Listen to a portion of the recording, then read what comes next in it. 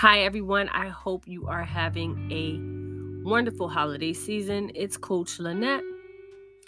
I just figured I would come on for a few minutes as I'm not going to do a regular podcast this week. And I don't think I'm going to do a regular one next week because we're in the holiday season. And I think it's very important for you to take a break and to celebrate and rejoice with the people in your life. Even though these podcasts are super short, it's still a few minutes more that you can spend with your loved ones.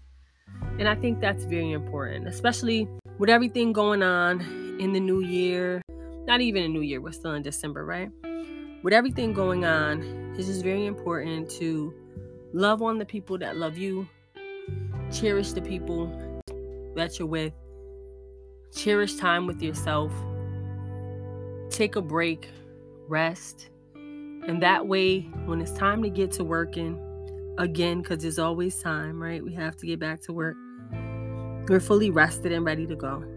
And we know what our purposes are. And we know the people that support us. Have a beautiful, beautiful new year.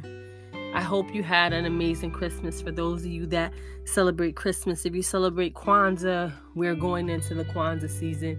And earlier in December, we celebrated Hanukkah. And even if you don't celebrate anything, take this time to just sit back and reflect on what this past year has given you and has taught you. And take those lessons and move forward in the new year with those. But also know that it's okay to take a break.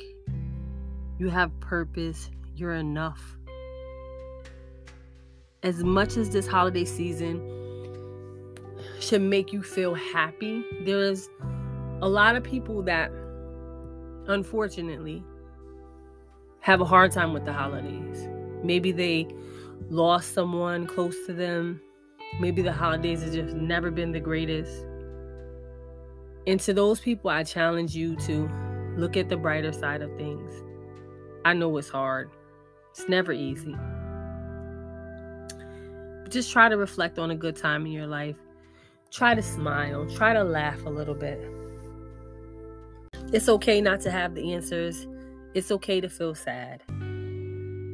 But I also want you to know you're here for a reason. And you have a purpose.